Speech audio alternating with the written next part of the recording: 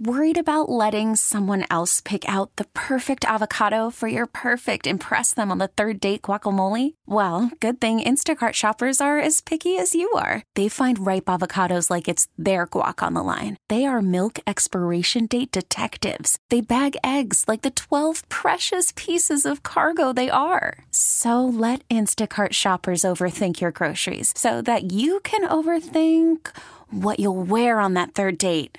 Download the Instacart app to get free delivery on your first 3 orders while supplies last. Minimum $10 per order. Additional terms apply. I'm Sandra, and I'm just the professional your small business was looking for. But you didn't hire me because you didn't use LinkedIn Jobs. LinkedIn has professionals you can't find anywhere else, including those who aren't actively looking for a new job, but might be open to the perfect role, like me. In a given month, over 70% of LinkedIn users don't visit other leading job sites. So if you're not looking on LinkedIn, you'll miss out on great candidates like Sandra. Start hiring professionals like a professional. Post your free job on linkedin.com/recommend today. You should join Craig Riley every Tuesday at 7 p.m. for Garage Sports Trivia, live on 93.7 The Fan Instagram. Brought to you by Precision Garage and BetRivers.com. Funny stuff they do on there. That's a cool thing to watch. I just saw this in between segments. It was a little back and forth from Caddyshack where the kid says, I want a hamburger, no, a cheeseburger, I want a hot dog, I want a milkshake, I want potato chip. The judge looks at him and said, you'll get nothing and like it. Okay, there you go. One of my favorites. All right.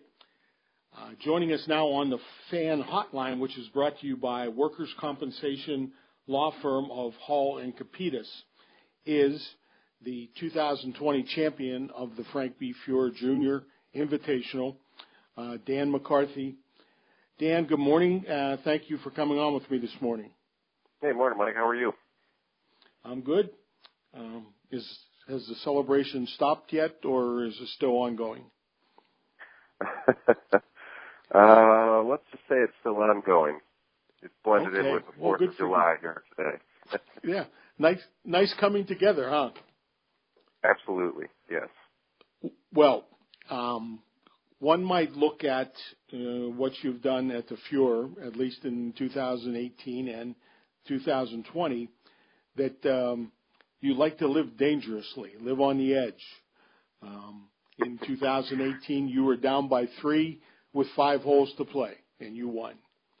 This time, you were down by 3 during the front 9, and you came back and won. So what's the secret with that? I think this year was a little bit different. I kind of went out and got it on the back 9.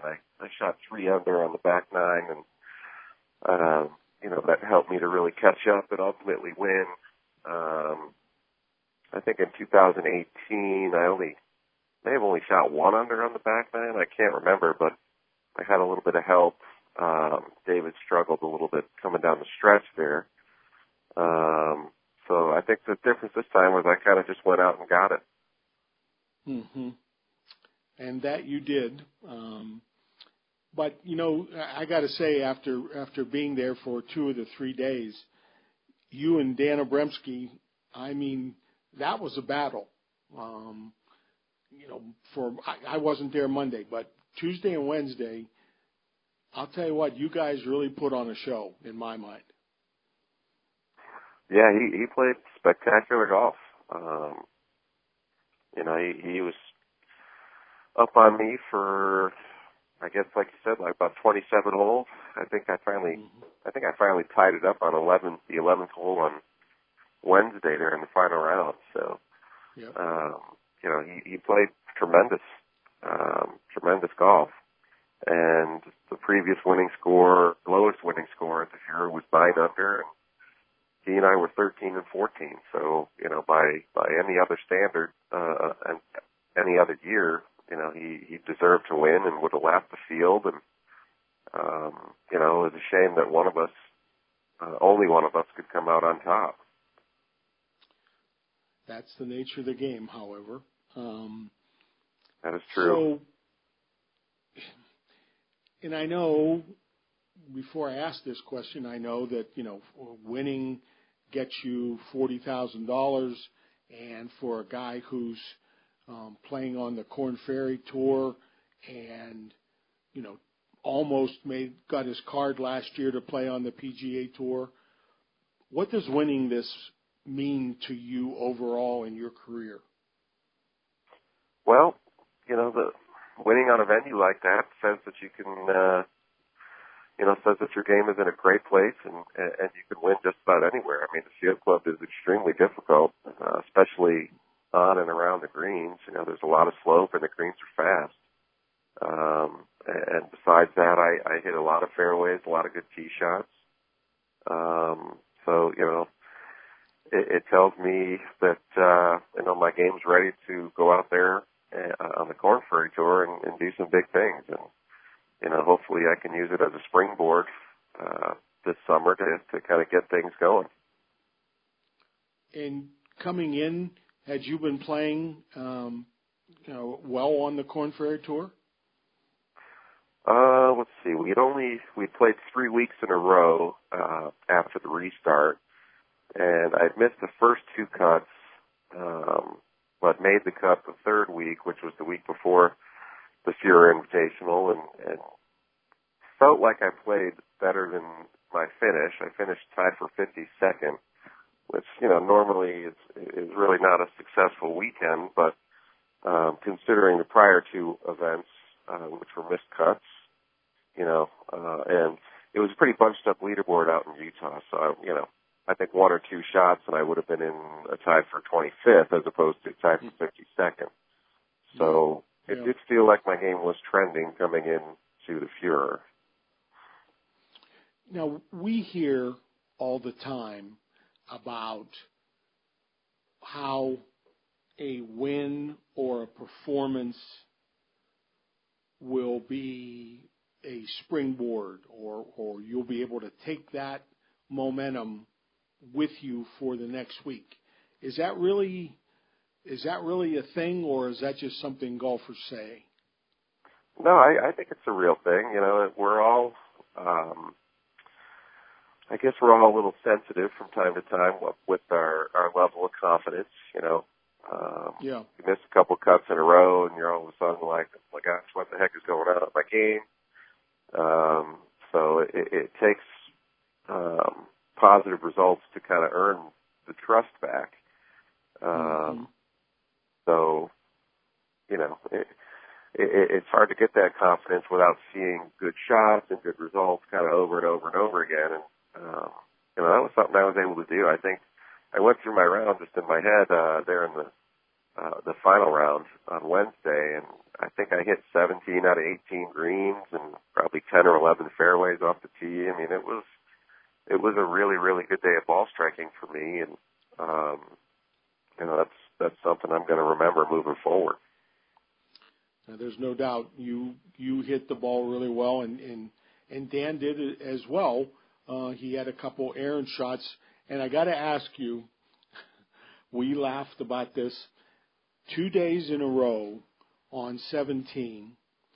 Dan hit his ball right, which is not the A spot off the tee, but there was a big tree up by the green, and both times from the hay over there on the right side, he was able to launch whatever it was he was hitting up over the tree.